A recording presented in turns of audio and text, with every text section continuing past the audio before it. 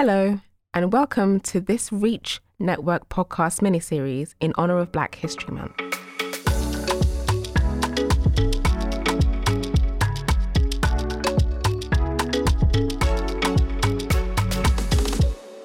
We'll be doing a 3-part miniseries focused on Black joy, and we're going to talk more about what that is. But first, let me introduce today's participants. Firstly, I'm Belinda Larty, and I'm an Associate Director of Healthcare Research. And I'm joined by... I'm Decca, and I'm a semiotics consultant in the semiotics team, and we sit in the Advisory UK. Hi everyone, my name is Wumi, and I am a project administrator in the public affairs team. Hi everyone, I am Ria, and I am a research executive here in the media and development team. Great, thank you everyone for joining me today. So, as I said at the beginning of this podcast, we are going to be focusing on Black joy. So obviously the first question we should tackle is, what is Black joy? Let me ask Ria first. So I think the most accurate definition of Black joy is anything that inspires or supports and uplifts Black culture. I also saw something written in a Vogue piece that talks about it's an alternative to the Black narrative that ignores the realities of our collective pain. So yeah, it's kind of flipping it on its head in a way. I like that actually. Very poetic. It is. What do you think, Wumi? How would you describe So Black for me, joy? at the heart of it for me, Black joy is about freedom. It's about freedom to be like our true selves without apology, without explanation. It gives us the opportunity to express ourselves in different ways. It allows us to not feel self-conscious about, the decisions that we make that may come from our culture. That's what for me Black joy is, and it's a beautiful thing. Yeah. Preach. And that's exactly it. This year our theme is time for change, actions, not words. And just like you were saying, it's about changing the narrative. And for me, the narrative is multidimensional. And though there's loads of work to do and loads of injustices out in the world, we need to begin to look at it holistically and what resistance and restoration actually looks like within our communities. So many themes that came up there, and I think sometimes we just have to even take a break and realise that even Black joy, there are even themes of resistance that are linked to that, and that's quite heavy to think about. But I think freedom is probably a theme that's going to come up quite a lot. And the freedom to be ourselves, whatever that may look like. Okay, so why is Black joy needed? Like, why is it even a thing? Why is there hashtag Black joy? Because I'm sick and tired of the whole narrative being Black trauma. Okay, all right, let's break that down. Here's the thing. A lot of our experiences and a lot of our history is defined by the trauma we've been through in the past and what our, earlier generations have experienced. And, immigrants coming to the UK, having a master's and not being able to get a good job because they're Black. And it's for me, it's showing people that there's more to our heritage, there's more to our culture than the trauma that we've experienced in the past. That's why for me, it's so important, both in and out of the workplace, to be able to express that, without any fear, without feeling like I have to defend myself as to why, I want to experience Black joy. It's like almost they expect you to have to be weighed down by your Black trauma. And I'm sorry, that's not me. I can't come and kill myself. Honestly. My mom used to say, don't take paracetamol for someone else's headache. Just because you have that expectation of me that, my Black trauma will be all that I am. It doesn't define me. Yeah. It's what I'm doing in the future that defines me. So I think then it's quite useful maybe to define what does Black trauma mean? So Black trauma is just basically racial trauma. Okay. It's like the comprehensive and cumulative effects of racism, on an individual's mental and physical health. And I would actually also put emotional health in it as well, because it can have such a toll on you. There's so many different parts of Black trauma that come from both inside and outside of your family that have such a toll on you emotionally. And you don't really realize it until you grow up and you're like, rah, I'm triggered by this. For example,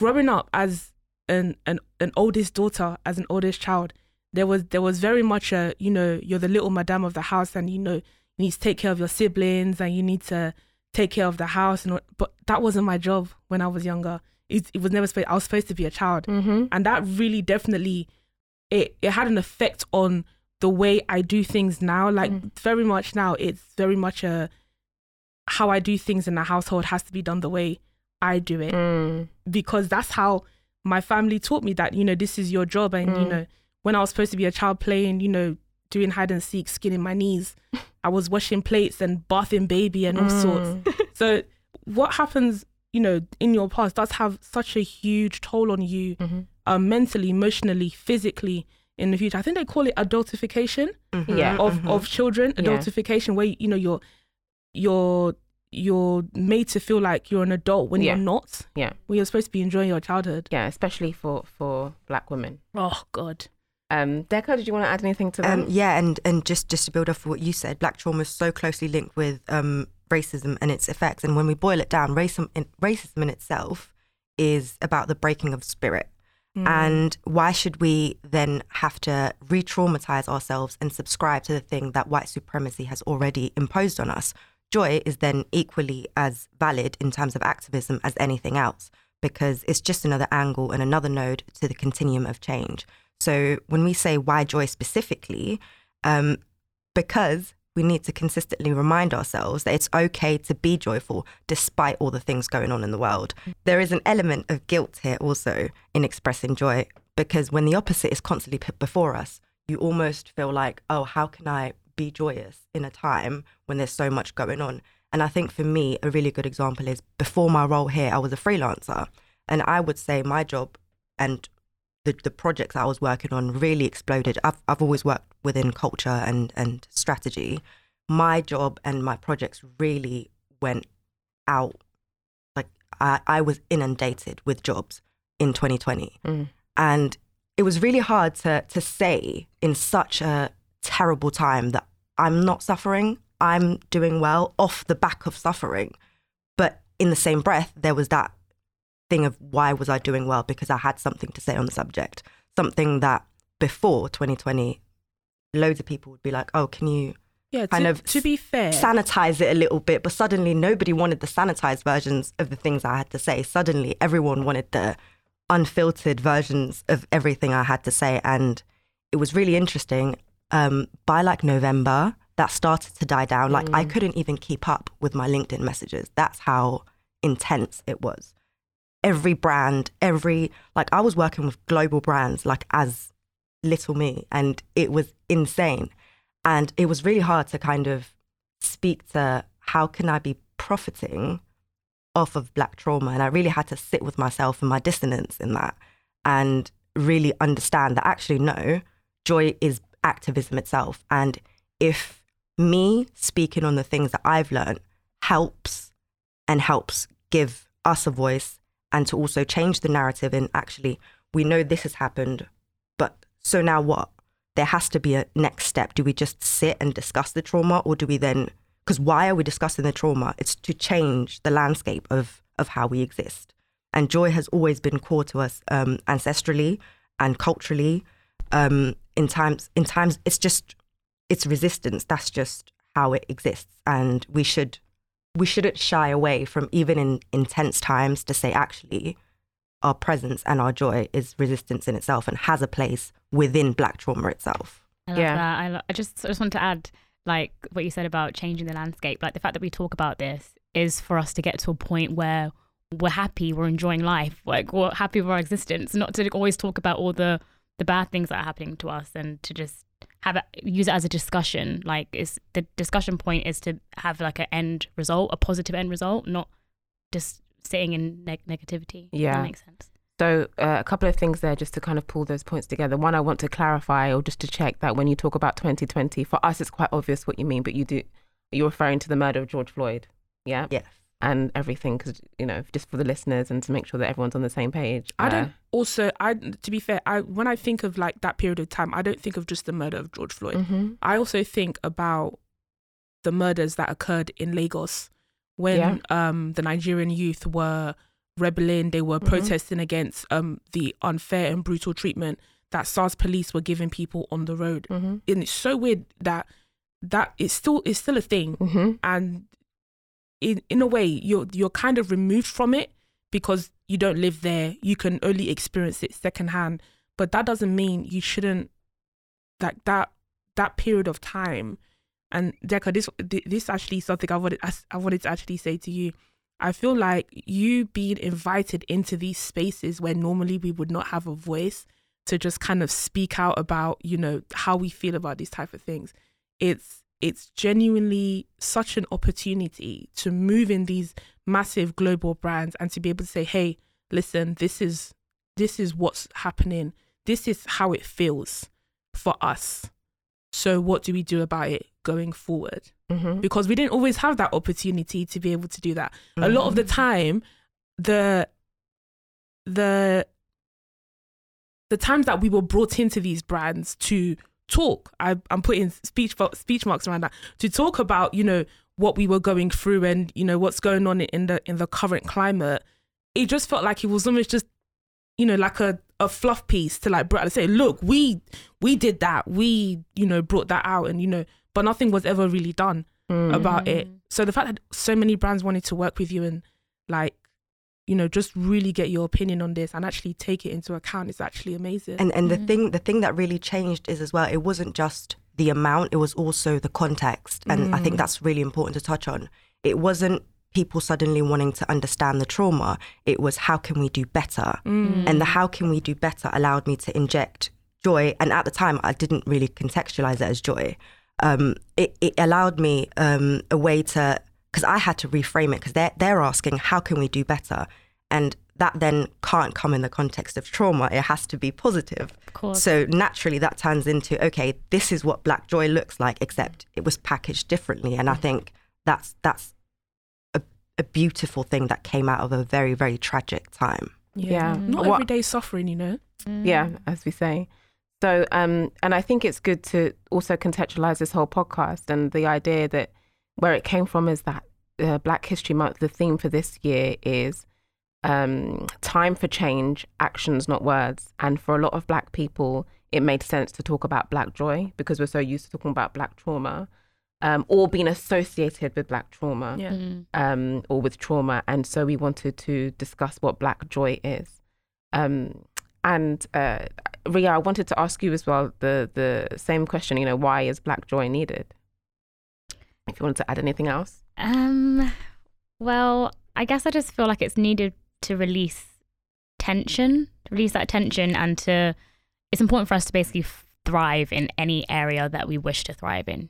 Like any kind of position that we're in, whether it's like work or hobbies or whatever, friendships, like that kind of trauma can infiltrate in any kind of way.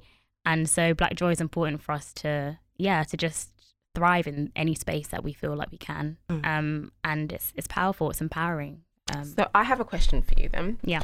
Is, for the panel, is Black joy different to other joy? Because I'm imagining some people would just be like, joy is joy, I'm human. Absolutely. Okay, tell me why. Look, Black joy is a force of healing.